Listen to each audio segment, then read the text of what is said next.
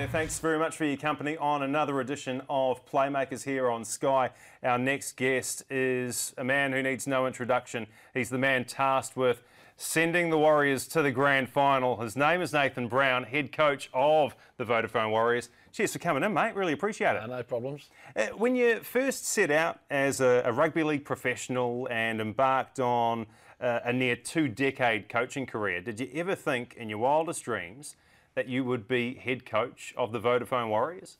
No, not really. I never I come over a lot as a player and the coach, but I never got to look around Auckland or New Zealand that time. So basically I'd only fly in and go to the airport, you'd be in the city at your motel, then come out to Mount Smart Stadium and then go back to the motel, get up early in the morning and go home. So I never really got to look around Auckland, so I never really actually, I never thought the place was such a good place. And then when I came here for a few times last year for a week block at a time and I got to look around, you realise how nice the city it is, you know. So I certainly had no desire to come here from a point of view of as a lifestyle point of view, but once getting here and getting to look around and see what New Zealand's all about, it's actually a beautiful country. So to come here and be coach of the Warriors is obviously a great opportunity for me in my profession, but it's a city where I can quite easily see why people come and like to stay. You know, it is a beautiful place. Most Australians say it's like coming back to the 1970s.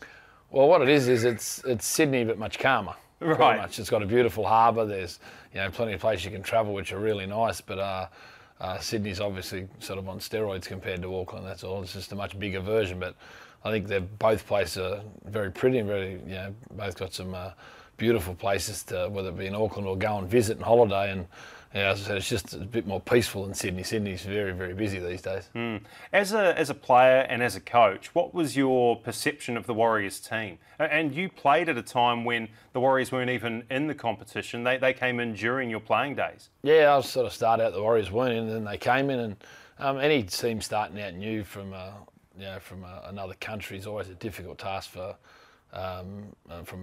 a starting point. The initial coaches that start in any organisation, any sport, anywhere around the globe, when you're the first head coach of the team when it's first kicking off, there's a lot of work that needs to be done before a team can become competitive. But the perception of the Warriors it changes on any given period. Like obviously the Warriors had all the periods where they were building the club and struggling. Then Daniel Anderson come over and Daniel had some really sort of a period of success there where the Warriors were a consistent football team that made a grand final, made the playoffs a couple of years in a row, and were seen as a real force to be reckoned with. Then they died away. Then Ivan took over, and then obviously Ivan had some sort of sustained success there where they played numbers of finals footy and played in the grand final, and then the last sort of 7 or 8 years is probably unfortunate for the Warriors and fans. I think there's only been one semi-final appearance in about 7 or 8 years, which probably, hence I'm sitting here, or some other coach may have still been here if they'd had a little bit more success,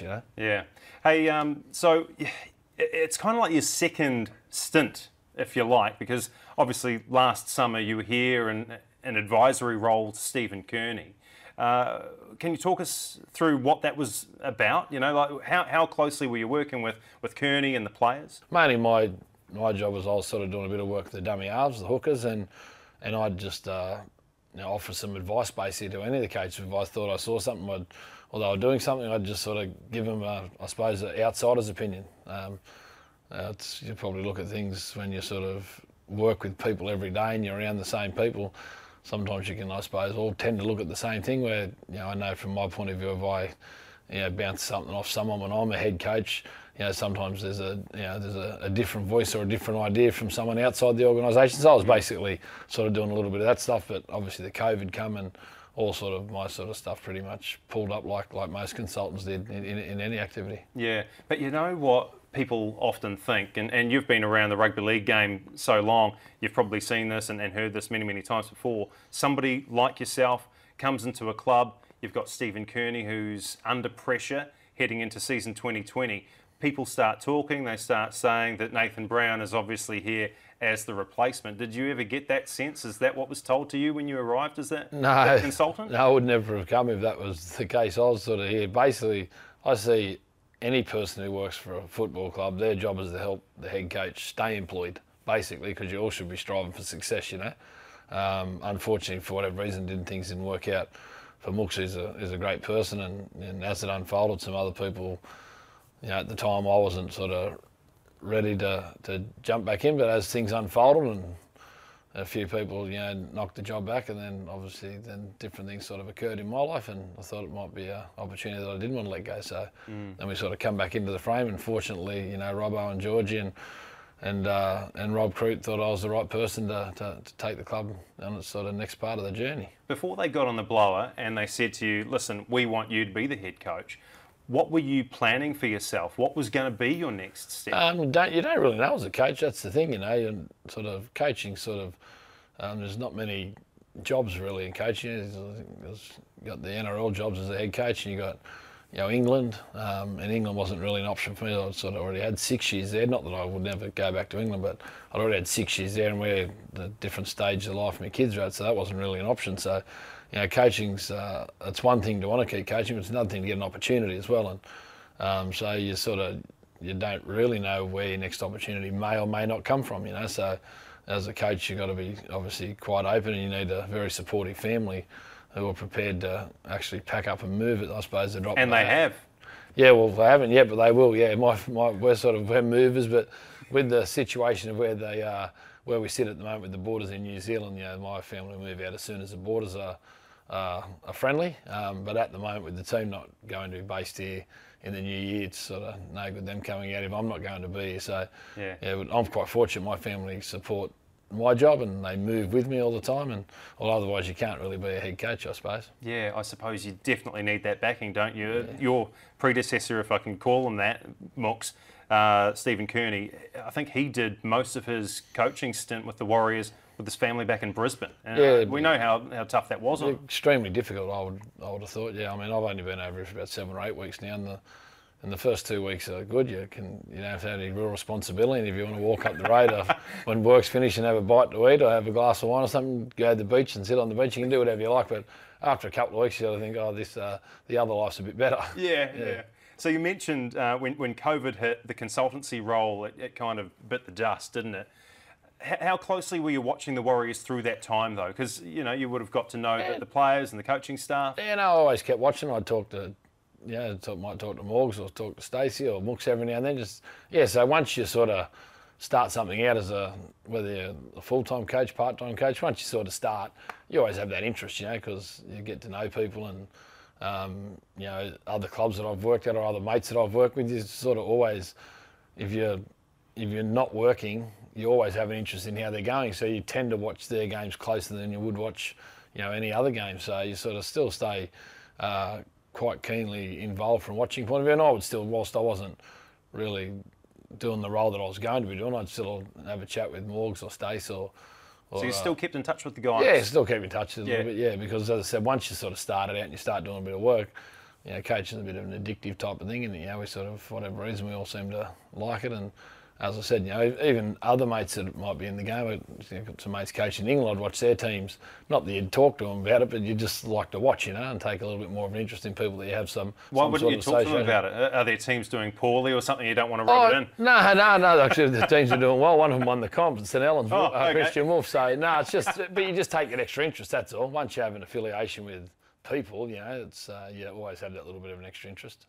Did you think that was a bit harsh, given all of the factors that they had to consider in the season of 2020? Oh, look, from a coach's point of view, I think all coaches, all people that have been head coaches and sort of, myself, like a lot of the guys in the NRL, we sort of see ourselves as career coaches, so we like to be in for a bit of a long haul, and any time we see a coach go down, none of us know anyone that's coached or understands about it. You always feel for the other person, whether you know them or you don't know them, because we all know what it's like, So it's always they're always difficult calls, and they're always ones that sometimes people may agree with, they may not agree with, but the role we sit in, everyone's got an opinion about it, haven't they? That's the thing, So it's sort of a little bit different to the average business where people get about their business and no one really, I suppose, publicly comments. But when it becomes a head coach's job, there's always people that have their opinions, and the great thing with rugby league is we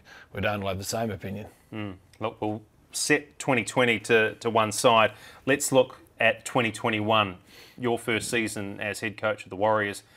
And let's talk firstly about some of the acquisitions, the playing roster. How happy are you with some of the new guys that have come on board? Yeah, look, there's been obviously a real plan to bring some bigger people in. You know, the Warriors have had a rather small side for a sort of long period of time. Also, might have some big wingers have been quite small in the middle part of the field, and so obviously, you know, the development of a couple of younger ones that Mooks sort of gave debuts to that played a fair bit of footy last year, and then when you add Fanua Blake's obviously a top line sort of player in his position. You know, he's sort of one of the top couple in that position. You know, and still probably still not in his prime of his career. Now at his age, he's probably still got his best years to come. And Kane Evans is another different type of body shape, and Benny Murdoch's a big guy as well. You know, so obviously there's been a real look to get some bigger, more powerful people into the club, and then, you know, UNA can bring some experience in the backs. We have some, you know, really good young backs developing that probably aren't quite ready at the moment, that's been sort of in the club for, you know, whether they've been here for 12, 18 months, 2 years, I'm not sure, but they've been here for a number of years, but they're not quite ready to play NRL yet. But, you know, Ewan can provide some good experience there, and he's a really, really good trainer. Young Sirenen's a player who brings a total different dynamic to the other guys that's been recruited. You know, he's obviously nowhere near the same size as those blokes, but he's quite a really good sort of football player, you know, so he plays more of most of his footy in the forwards, but rather than being big and powerful and robust, he's got a bit more subtlety to his game, you know. So, you know, there's been that sort of plan. Then we've brought in Marcelo Montoya, who's he's a younger player who's got a lot of growth in him, but he's sort of played first grade now for a number of years with Canterbury, and Canterbury didn't see a spot for him where we saw a spot for him, and that's that bit about opinions and what different people think of different players. And yeah, so it's been you know, some of the recruitment was done before I came in, but obviously, you know, when I was, you know, talking to Mooks and Peter Sullivan and the staff, you could quite clearly see what the plan was. They had a plan in place. It's just a matter of the right bodies coming up and you being able to purchase them, I suppose. Yeah, the way the game is changing with set restarts instead of penalties being awarded, and the interchange bench getting, you know, reduced year by year, it seems. Having a massive pack like that, do you see it as an advantage or a bit of a hindrance at times? Oh, well, the biggest pack last year was probably Melbourne, and they won. So it's just sort of it's what type of athletes they are, I suppose, how well they move around, and I suppose what sort of how they can handle the endurance part of the game, you know. And, you know, all the guys that have come in from an age point of view have sort of played a fair bit of footy. You know, Kane Evans has been two very good clubs, you know, the Roosters, and then he went to Parramatta. So tell me more about Parramatta. So he's played his fair share of finals footy. So, well, yeah, one would think Kane knows his way around the field. And Benny Murdoch was a player who went to England at a rather younger age and really discovered himself over there and learned you know, parts of life and the game that he knew if he did them well he could become a player, you know. So, you know, the different players bring different experiences, and, you know, Bailey Sirenen's a younger one, who we mentioned before is a small one. So it's just a matter of getting the balance right and getting it to work for your club and your group of players, you know. But, you know, certainly, you know, good big players who move well are obviously far harder to handle than small ones. That's also, and, you know, as I said, the Storm had a rather large pack, and if they weren't the biggest pack, they were near enough to it. And, you know, but obviously they're a club that's been, you know, very well entrenched in the playoffs for the past 20 years, you know, so they know all about winning, that's for sure. Yeah, they do. With your roster, how satisfied with it are you in terms of, have you got the quality across all the positions you'd like? Yeah, well, look, I think, you know, there's some blokes there that have only in the real, I suppose, early stages of their career. You know, young Chanel Tavita Harris, you know, he's a very young player. I think he's played about 25 or 30 games. Who will be our halfback next year, so he's sort of spent a bit of time at 5'8", and then sort of when Greeny went over to Newcastle, he sort of got half a dozen games at halfback. So, you know, Chanel's a player who I'm looking forward to working with. I believe could have a good career in that position. Wade Egan's a hooker who, again, he's 40-odd games in, and yes, they've still got their nappies on these blokes, but they got plenty. I believe they've got plenty to work with. You know, obviously Rogers, obviously a very, very talented player, and Cody Nikorima, you know, he's, again, I thought last year was his best year of footy under Mooks, and then Toddy and the boys that took over from Mooks. I thought it was Cody's sort of most consistent year at 5'8", and again his best years are still coming. You know, so when you're looking at players in key positions, generally sides that don't make the 8 would be not so sure who's going to play where, or they're going to the recruitment market. For us as a club, I feel quite satisfied in key positions that there's, you know, apart from being a little bit of a lack of experience, I suppose, and playing together, there's plenty of potential there. And obviously we've got Carl Lawton who can play hooker and everywhere, you know. Carl's a bit of an everything man, isn't he? He's an everything man, you know. Carl, and when he played hooker last year, he did a good job. When he played 5'8" or back row, he did a good job, you know. So I feel that part of the thing with the youth and experience is quite handy. Excuse us, right? It's not COVID. Trust us, it's not COVID. He had the test before he got in the studio. And then the experienced blokes were brought in are all going to certainly add to the squad. And, you know, blokes that debuted under Mooks last year, Mooks have a sort of fair number of young blokes there, sort of introduction to first grade last year. You know, Jack Murchie, Josh Curran, Jermaine Tanua-Brown, Adam Pompey, like all these blokes all showed some potential, showed they got something to give, but they all need to grow as players, you know, not only, you know, physically, mentally, but the game itself, understanding, you know, what they need to do to become a good first grade player. So that's where your growth comes in those sort of 2 or 3 areas, you know. So, you know, across the board, I think it's an exciting time to take over the squad because, as I said, you know, Mooks over the past sort of 18 months in particular has given a lot of younger guys an opportunity, plus a lot of players have left the club, which give the club the money to bring some players in who can improve your squad, you know. So, you know, generally at different stages in my coaching career, I've sort of taken over and the club's been right at the bottom part of the starting of getting it going again, you know. So to come in this time with these blokes already having played and, you know, knowing what first grade's a little bit about and having good players coming into the roster that have, you know, the roster was already, you know, salary cap wise friendly to be able to do that, to, you know, sign a bloke like Adam Fanua-Blake, you know.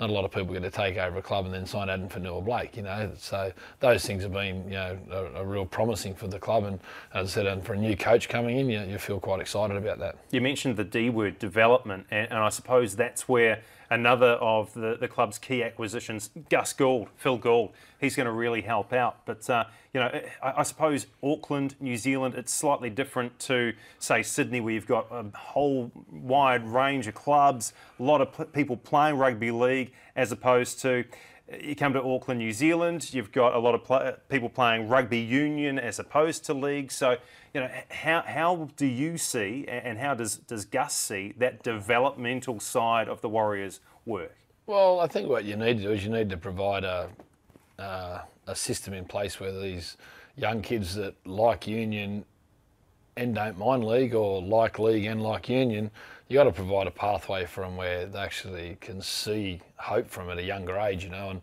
the club was sort of well down the track on that already, you know. Before I come on board or Gus come on board, they'd already put an SG ball side in the competition. Last year was the first time the Warriors have had that, which what that does is it allows, you know, your recruitment officer, Peter O'Sullivan, to go to a 16-year-old kid and his parent and say, you know, we'd love you to come to the Warriors and this is the system we've got in place. And they can be happy with that, the coaching, the development of all, and he can play for the Warriors from 16 years of age, you know. So where for many years, or pretty much ever since the Warriors have been in, the Warriors haven't been able to provide that because they didn't have an SG ball team in the competition. As I said, that was already done under Steve and Brian Smith and Peter O'Sullivan. I'm not sure who come up with the actual idea, but the Warriors over the years have had a lot of good players go to Australia at 16 because they can play for the Roosters, they can play for Parramatta, where they couldn't play for the Warriors. So, you know, the club sort of making advances in those areas really helps your recruitment. And at the end of the day, it doesn't matter what anyone says, recruitment is the key to everything in not only rugby league, but rugby union. It doesn't matter what the sport is, you know. If you recruit, you know, blokes that move well and have got some, you know, reasonable talent, then it's up to you as a club to put the system in place and the coaches in place, the structure in place to help them grow as people and as players, you know. And if you get those two things right, well, then what you have is you have a lot of talented young players coming through the club.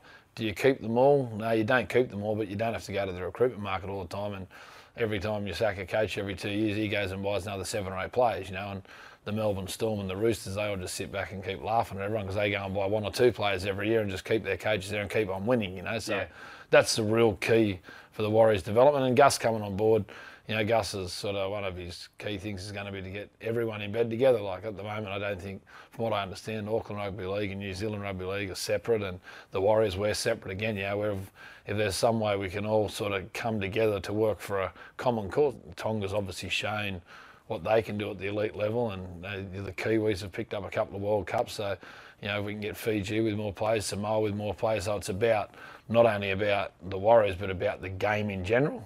You know, and obviously, you know, rugby unions, it's like going to, it's religion over, isn't it? And that'll be like that until we all move on, and then the next generation coming, it'll still be like that. I'm sure that'll be the case, you know. But what a good setup at the lower level will do is it will give, you know, young union kids that like both games a pathway and a thing to say, well, I don't mind what the Warriors are doing, so I'm going to have a shot at that, you know, where if they can't play for it at a young age, it makes it extremely difficult to challenge a kid who can play union or league to play league.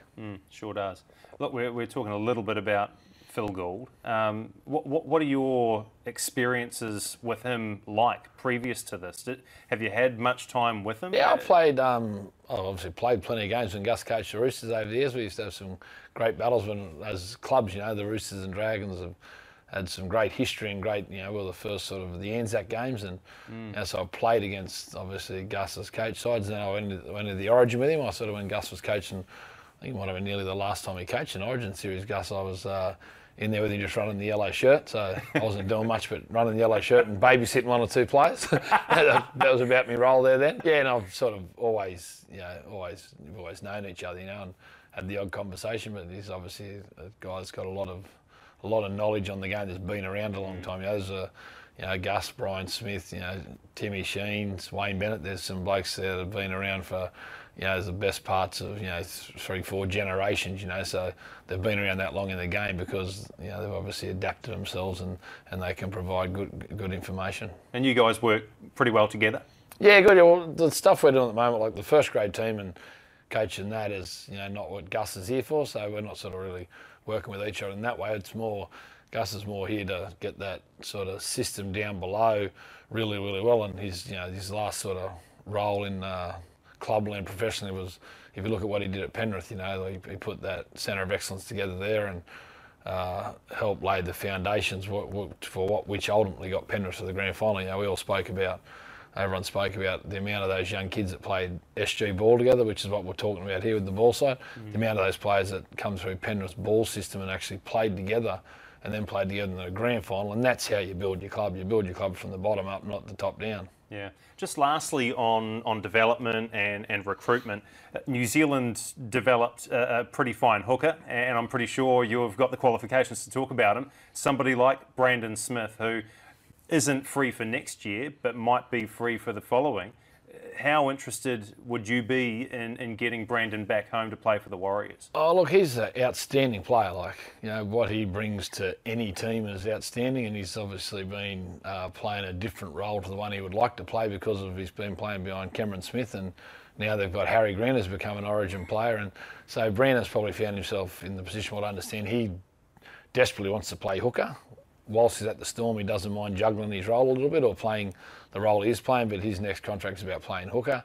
And whilst he certainly would help any club, we've already got Wade Egan on contract too. I've certainly got a lot of confidence that Wade can be a 10-year player for the Warriors, and you need to be careful that you know, you don't know the best yard to look into your own backyard first, and Wade's here and he's with us, and as I said, we've got high expectations of Wade to be a good long-term player for the Warriors.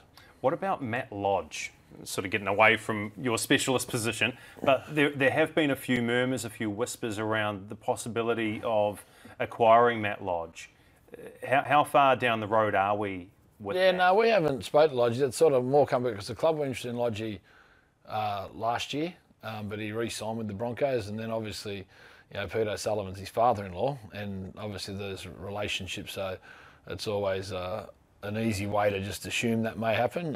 Matt Lodge is a player. Matt Lodge had extreme bad luck last year with injuries, so he never really got on the field. In the 1 or 2 games he did play, he actually wasn't in the position to put his best foot forward because he had a really bad knee, you know.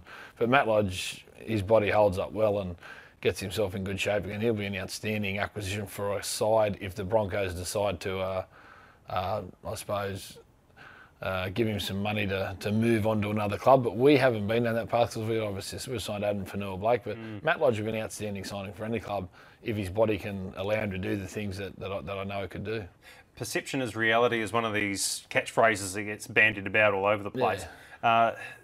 With Matt, do you have to also consider what has happened in his past before signing somebody like him? Yeah, look, because you know what fans and people will think. Yeah, I suppose the best way to answer those questions is that I suppose we've all probably got, if not a family member, we've all got a cousin or an associate who we know when they took drugs and drank alcohol, let's say they didn't behave very well. We've also seen those people grow up and not do it and become good people. We've seen others not grow up and just be idiots for their whole life. You know, Matt Lodge, fortunately, you know, that incident he had was obviously a bad incident, but it was the making of him as the person. He's now a husband, a father, and a good person. So sometimes, you know, it's those things are things that certainly need to be looked at. But I think, you know, there's been plenty of people in rugby league and world sport that have had bad off-field behaviour as a younger person and then had children and matured and become good people. So sometimes we need to sort of not forget the past, but judge them on how they are now today, not what they were like. Well said. 2021, it's shaping as a similar challenge to what 2020 was in terms of the Warriors domiciling in Australia and for, I hope it doesn't happen, but for long periods of time, right? That's the reality that you face. So who advises you, who are you looking to talk to about the challenges that lie ahead? Oh, look, the club would have, you know, any time you do something the first time, you gain great experience, don't you? It doesn't matter how intelligent you are or how well you do get it, but get something right and wrong. But the first time you do something, there's a lot of experiences to gain, good ones and not so good ones. That's just life, and that's how we all learn and how we all get better. And, you know, two of the things that, you know, probably the things that were hardest for the Warriors boys last year and staff were families, and obviously a lot of families end up getting there, some didn't, so some players come home, and uncertainty. So the two things that, you know, I suppose that Rob Crute and Cameron George, you know, probably worked out after talking about different things was the two things we need to sort of create for the club and the team to give the best chance, I suppose, was let's get rid of the uncertainty. And obviously the families with the borders in being friendly in Australia, that takes away the family problem. So what we've sort of done is we've just put some plans in place where we're sort of locked into Australia for the first 4 rounds, so our first 2 games will be back there, and our plan is to come home and obviously live and play here from round 5 on, and that gives the players with children, they can lock their kids into a school term, and then if the borders aren't still open by the time round 4 starts to appear, well then we'll lock in for another school term, and we'll just keep doing that. So then, you know, the players are comfortable. You know, the players certainly enjoyed the places they went to last year. They enjoyed their sort of isolation out in Tamworth, so we've gone back there. We're there for a month though this time, so the players really enjoyed being there, and Tamworth enjoyed having the players. And then, you know, they all love being at the Central Coast. There's a lot of worse places to live than across the road on the beach at Terrigal. And, you know, and off the back of that, you know, we can have some facilities this year where we can sort of have a bit of a base, where last year the boys are a bit like gypsies and nomads moving around a lot. You know, we can sort of, once we get to the Central Coast, we've sort of got a bit of a training base and some offices there that'll be there, so that at least we've sort of got a base to work out of. And again, the boys seem to enjoy playing out of the stadium there last year at Blue Tongue. So, you know, it's not, you got to try and turn these things into like a positive. That's what you need to.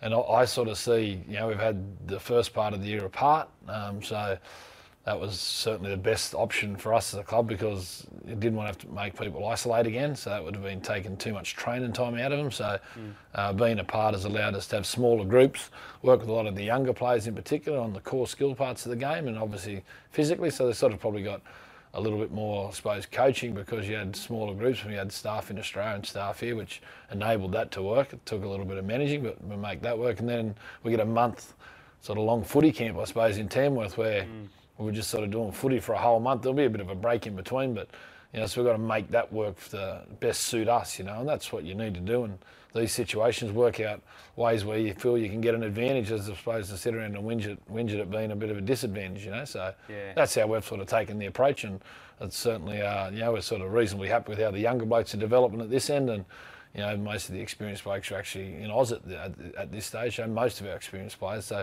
they've all just recently returned to train over the past sort of 2 or 3 weeks. So again, the younger players that sort of started to make their sort of mark in first grade last year, they come back quite early and had a fair bit of one-on-one time with the coaches, and then as the sort of years sort of gone on, a few of the more experienced and new signings have slowly sort of filtered into the squad. How easy is it to keep an eye on the guys in Australia? And who are your eyes and ears on the ground over there? Well, you've got to rely on your staff. So you got to, you need good staff anyway. Whether you're all together or not, you need good staff. And I believe we've got a very experienced staff out there. Morgs has been coaching for a long time. Craig Hodges, one of the new coaches, has been coaching for 20 odd years, and the strength conditioner Bumper, he's been doing it for 20 odd years as well, So there's a lot of experience there. We were fortunate to get a doctor who's got a lot of experience, who's down at Kiama, so has worked in rugby league for a lot of years.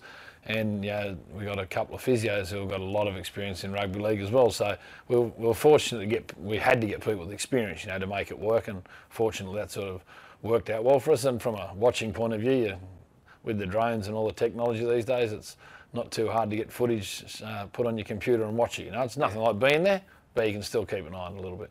Performance-wise for next year, like Warriors fans, you mentioned it earlier, Nathan, they've sort of been out of the playoffs mix for a long, long time. It was 7 years. 2018, they finally got back, and then a couple of years out of the mix. What are your expectations for this playing squad? Just making the 8? Do they need to make the top 4? How far do you think they can go? Well, I can't sit here now and tell you how they'll go. I'm excited to coach the squad we have. That's what I can tell you. One.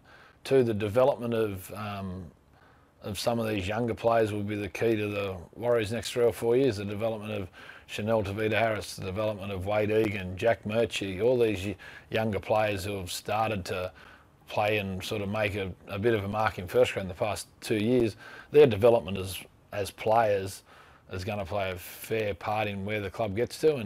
And we saw Penrith last year come in, and people weren't saying anything about Penrith at all, were they? And all of a sudden they won a premiers. Now, I'm not sitting here saying it's going to be the Warriors, but clubs can change rather quickly through some of your own good young players developing and 2 or 3 good recruitment decisions. Now, we've just spoke about our recruitment. We're all quite excited by what we've brought in, but again, what happens with that development of those younger players will have a huge impact on where we get to. And at the moment, the clubs are parted at the moment, so by the end of sort of Tamworth, after a month in Tamworth, we'll get a good feel where we're at as a squad. But I'm certainly excited to be working with this squad. I've worked with far worse squads over the journey before, and I've worked with squads that were more ready as well. So it's a really exciting challenge.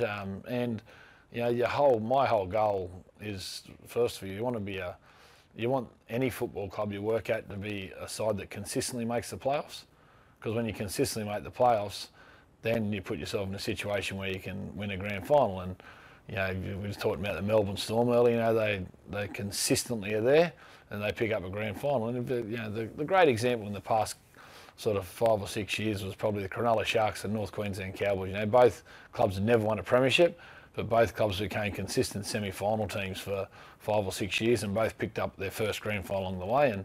And myself, like probably Mooks and like Ivan Cleary and like many of the coaches have been here, I'd ideally love to be the first coach to win a grand final of the Warriors. That would be a personal goal, but there's been plenty of people that have probably sat here interviewed by you that was their personal goal as well. That makes sense. I haven't done that many interviews, Nathan, actually, but you're my first. Oh, there we go. So I wish you luck. Yeah. Listen, what about your own KPIs for the next season? Like, how would you judge your own success? Forget about like what the team does. Oh, look, I probably answered that question a little bit before. How these younger blokes develop, that's obviously going to be a fair part of it. And when I say that's not my own KPI, that's myself and the staff. There's no head coach out there that's got any magic wands. Everyone has good staffs these days, or you can't. It's too big a task, with the amount of players you have.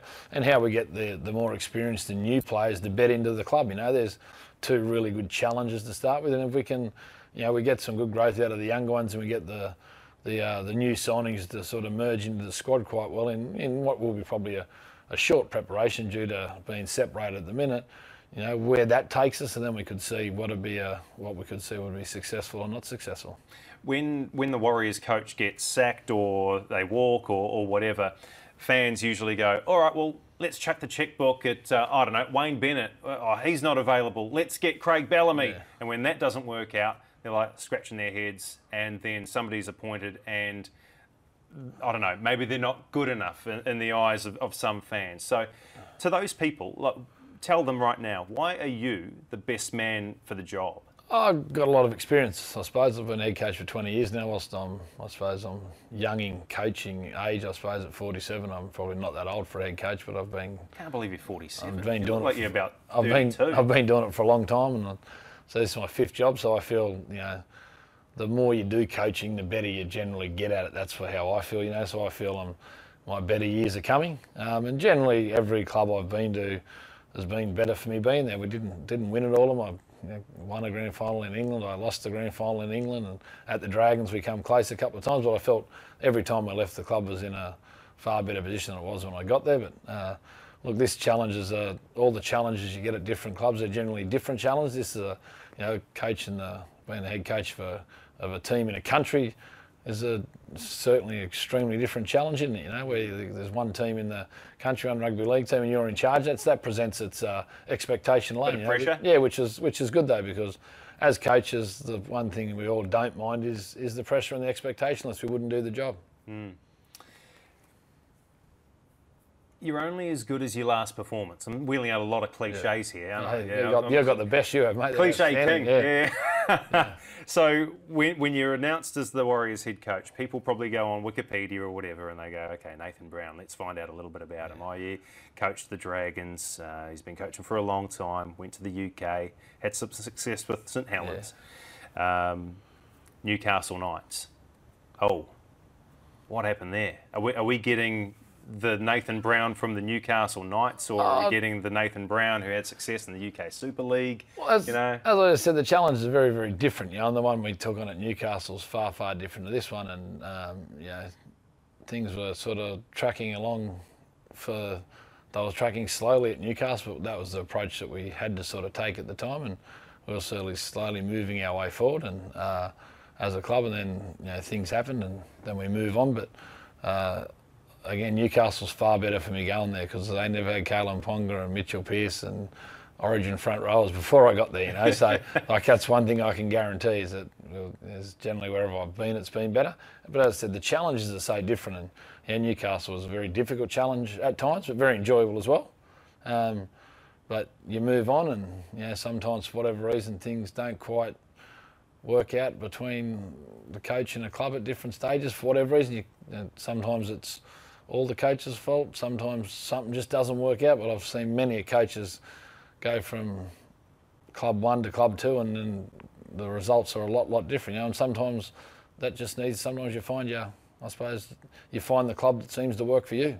I don't expect you to unearth everything that happened in Newcastle, but can you sort of pinpoint a few things as to what made that night's experience so difficult? Look, I never spoke about it since I've left. I'm not going to start talking about it now. It's not something that I really want to talk about, but I got some great experiences out of it. You know, I got some good lessons, some good life lessons, things away from footy as well, you know. But we loved our time there as a family, and I enjoyed my coaching time there. Just the last little period wasn't great, but it was before that. There was, you know, I can look at the last 5 or 6 weeks, or I can look at the first 3.5 years, you know. And the first 3.5 years was hard, you know, because of where we were as a club, but it was also rewarding watching, you know, the club slowly grow and attract people like Kalen Ponga and then Daniel Safidi play Origin, you know. So to see some of those things gives you some really good memories. But when you finish the way I finished, there was a different finish, let's say that. Yeah. You sat here as a 47-year-old with nearly 2 decades worth of experience as a head coach, which seems crazy. You know, you started your journey in this capacity as a 29-year-old. That's incredibly young, isn't it? Yeah, it's pretty young, yeah, from what they tell me. Young and stupid sometimes we are. We've got some great experiences there, you know, so we certainly I certainly don't encourage young coaches to do what I did, because it's coaching's about getting experience. I always, if any sort of younger coach talks to me, I always encourage them to take their time, go and work for a number of coaches, work for a number of clubs, and really gain your experiences and make your mistakes a bit out of the limelight. And then when you get there, make sure you're ready, because coaching's probably a lot more difficult now than when I first started, because you got all these different shows that are on, and there's a lot more probably, I suppose, pressure comes from social media, from media, than what did when I was a younger coach. And I mean, when I was in England, Alex Ferguson was still the Man United coach, and he finished up, I think it was either my last year I was in England or my second last year. And when he finished up as a coach, he said if he started today, he wouldn't have lasted 2 years. He would have got the sack by Man United. So that's how the social media and all these different football shows and that have probably changed the landscape. Because the negative publicity can put certain people at certain clubs under pressure, and if they don't hold their nerves. Sir Alex Ferguson, from what he said, he would never have done what he did. So it can be much more difficult now for a coach to start out than what it was when I first started. Yeah. Do you think it was? So it was a case of maybe too young, too early for you? Oh, look, it's just about experience. I enjoyed my time, and I don't regret doing what I did at the Dragons. We developed had some good younger players, and we had some good experienced players that were already there when I took over. So, and we come close a number of times. We finished the game short of the grand final on a number of occasions, and made the playoffs most of the time. But I know that as a younger coach, I know the things that I got wrong. But you don't know until you actually do it sometimes, So that's why I say you're best off doing it in an environment like in reserve grade, or doing it in under 20s, or being a part and learning from a good experienced coach, Because, as I said, coaching's about experience, and the more experience you get, the better you get at it. And when you're very, very young, there's a lot of experience in life that you haven't had, whether not only be coaching, but being a parent, all sorts of different things. So it's as a coach, you need to be able to, more than coach the players, you need to be able to help them in some other areas as well, or at least provide a bit of guidance from. So I don't regret coaching at 29, but I certainly got some great lessons, that's for sure. Yeah. Was it also kind of hard to separate Nathan Brown, the player, and Nathan Brown, the coach? Because you're now coaching a lot of the guys that you played alongside. Yeah, no, it's tough. Yeah, anyone that does that will tell you it's not the smartest thing to do. Different if it's one or two players, but to coach a heap of players to play with, it's not the smartest decision for anyone to do. No. Do you want to talk about Trent Barrett at all? Well, we coached against Baz again this year, so no, we get on fine, me and Baz. Yeah, we get on fine, me and Baz. When we see each other, we always have a good chat and a chuckle. The Trent Barrett episode, you're on the sideline with the lads, and the slap occurs, and all of the media get involved. The fans, I believe, in the stands were kind of egging you on once you sort of got the finger in the chest and all that sort of stuff. What was going through your mind on that occasion? I've coached that many games of footy since then. I can't even remember now. But all I know is I got a great lesson out of it, didn't I? It was an expensive slap, one. And, what was it, 5K? And that was about 10 cards. 10, yeah, jeez. But it's just I shouldn't have put myself in that situation. That's all. As I said, it's not even something that's ever crossed my mind before, or will never cross my mind again. But as I said, these are the experiences we gain out of being a very, very young coach. I'm not the first one to do it. I certainly won't be the last. But it was one of those things I'd rather didn't happen. But it did, and you just got to live with it, don't you? Especially these days with social media, you can't get away from anything. Exactly. That's why the Mad Butcher Lounge is no longer a thing. Because of social media and people on smartphones. Yeah. You ruined it. That's what you've done. Anyway, enough from me on that. What kind of coach are you now then? Because you've had all this experience. Are you a Craig Bellamy type where you're kicking chairs and you got to be who you are. Saliva and no good trying to be someone else. You learn that as a coach. You got to have you got to believe in what you're doing, and believe in your own skin. You got to back yourself. And no good worrying how other people do it, because everyone's so different, aren't they? And, look how successful Bellyache is and Trent Robinson, and they go about their business rather differently. And then you got Wayne, who's got his own unique style which is way different to anyone coaching today, but still successful.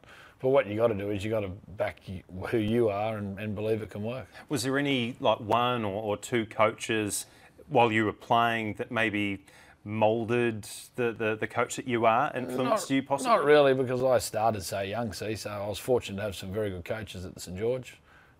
Brian Smith was a great coach, and David Waite was a good coach, and Maxi Ninnis was an old guy who took me to St George. He was a good mentor for me, as he was. And Maxi was good for behind the scenes for Brian Smith and David Wade as well, you know. So Max provided plenty of stuff, and then you just learn through different experiences, don't you? That's, as I keep saying, you know, that's the great thing with coaching. The more you do it, the better you'd like to think you get at it. Put your analyst hat on. You don't need to take that one off. Let's talk about the other 15 teams in the competition next year. Do you see the power base shifting at all, or do you think it's just going to be the same again? Oh, look, there's always, you know, one or two teams that didn't make the 8 that are going to bubble up, you know, and you'd always like to think if you're working for them, then you're going to be one of them, don't you? So there's generally one or two that'll bubble up, and, you know, but, you know, the sides that have been consistently up there for the past sort of, you know, 6-8 years of, you know, the Storm's been consistently there, the Roosters have been consistently there. South Sydney's been in, I think they've been in 6 or 7 prelim grand finals in the last 9 years, you know, so they've finished a game short of the grand final the last 3 years in a row, you know, so you don't see a real reason why those sides aren't going to keep being hard to beat, you know, and the challenge for the sides that aren't in the 8 is the one is to recruit well, and 2, develop your own players well, so you can push yourself up there, because that's the only way you get there. It's, at the end of the day, you know, all the coaches that are up there will tell you they've got some pretty settled squads. So to get a settled squad and hopefully get some consistency out of it, that's how you climb yourself back up. What about the Titans? I mean, they've secured for themselves some pretty big boys in that pack. For Fifita, for Asua Maliawi. Yeah, they've made some terrific signings, you know, yeah. You know, Herman Esiesi's there as well. And, you know, I believe that they keep saying Brandon Smith's a possibility of going there at some stage. So, look, they're recruiting very well, and again, I think, you know, they're putting some focus into their junior development as well, you know, which is, until you get that junior bit right, you're not going to probably trouble Roosters and those sort of Melbourne Storms. You know, you can't be buying players every year, or you're not going to be getting to where you get. You've got to develop your own players, and when you do go to the market, you're only going there for limited numbers of players, you know, so it makes your recruitment far easier. Are we going to see the Broncos bounce back under Walters? Oh, look, all these things are questions that none of us can really answer until we start playing. That's the thing, you know, like, we can all talk that we're going to be doing this better, and, you know, pretty much if you did an interview with every side that missed the 8, all the players would be telling you how great the new coach is going, and, yeah, it's just, we see it every year, you know, we're going great, we're doing this is much better than last year, blah, blah, blah. Heard it all, we're fitter, we're faster, we're stronger. Until people actually start playing, you just don't know how it's going to be, you know, so, you know, you can, after sort of round 6 or 8, you'll get a feel for what sides have really improved, what sides have got worse, and what sides that missed the 8 last year are going to miss the 8 again. And, you know, last year we looked at Penrith, you know, when Penrith first started playing, it was like, you know, are they going to keep going or are they going to stop? But then after 8 or 10 weeks, they appeared to be a side that everyone started to say, I think these blokes are... They're the real deal. Well, they're going to be hard to beat, you know. Yeah. So you can't really tell till 8 to 10 weeks. You know, we can talk about changes of coaches, new recruitment, new strength in it. I've seen it for years. Till you actually start playing, that's where the proof is. When we start playing, the Warriors that is, oh man, are we going to see them play at Mount Smart? I know that the first 4 weeks you're away in Australia, and there's talk of vaccines and possible travel bubbles with New Zealand and Australia. Do you see it on the menu for Warriors fans? I've tried to answer the questions that I may know something about. Are you not across the vaccines and travel bubbles? No, I'm not across that. Okay. I can make up a story if you want. Yeah, go on. Make one up if you like. Yeah, please. Yeah, we'll be back for round 5 there. Oh, fantastic. We've got it in stone. Yeah. Round 5, Mount Smart Stadium. Actually, if that happens at all, whether it's round 5 or round 25, there won't be enough temporary seating in the country, will there, to get enough people into that stadium? How will we accommodate all those folk who are desperate to see the Warriors play at home? Well, what you want is you want them desperate to see the Warriors play at home, but we want them to be coming to watch a team that's playing well too. You know, not just because they've been starved of footy. Want them to hopefully be coming because the team's, you know, doing a pretty decent sort of job as well. Yeah. How heavily have you sort of invested in the move? Like, do you buy a house in New Zealand? Do you rent for a bit? What's the go there? At the moment we can't because the team's not here. So, but once the team gets here, we'll sort of work our way through that. But it's certainly a lovely place, and a place that I could quite easily live for a long time if work permitted. Yeah. Where are you staying at the minute? I'm staying at Parnell at the minute. Oh, very lovely. Yeah. Looking to extend to where possibly? I really like it out at Mission Bay and out that way. By the beach. Yeah, it's water. I sort of grew up on the coast myself, so Yeah. I've spent most of my life on the coast. But yeah, so it seems nice and relaxing out there. Because you're far away. You're a keen surfer, aren't you? I was till I hurt my neck playing footy, so I had to give it away. But I still like going to the beach though. Get out on a stand-up paddle board. I haven't, but I could do. But I just enjoy going anyway and just having a swim. And most of my kids like going as well. So. What are you looking forward to most about spending a lot of time in New Zealand? Is it to get to know the culture a bit, get around a few places that you've heard of and never had a chance to get to? Oh, probably all of the above. Yeah, like we've sort of moved around a fair bit with coaching, and certainly the best way to do it and best way to sort of learn and mix with people is invest in the way they live. And we certainly had some great times in the north of England, and we went to Lancashire and then another part of England, which was great. And then we went to Newcastle, which was, it's a great family experience in Newcastle as well. So if you sort of invest some of your time into the people, you generally sort of get it a little bit back. All right, Nathan, I've taken up too much of your time already, but one last thing, complete this sentence. In 2021, the New Zealand Warriors will be consistent. Be consistent. That's what we'd like. All right. I look forward to seeing it, mate. Nathan, thank you so much for spending so much time here on Playmakers. I do appreciate it a lot. Thank you. Cheers, mate.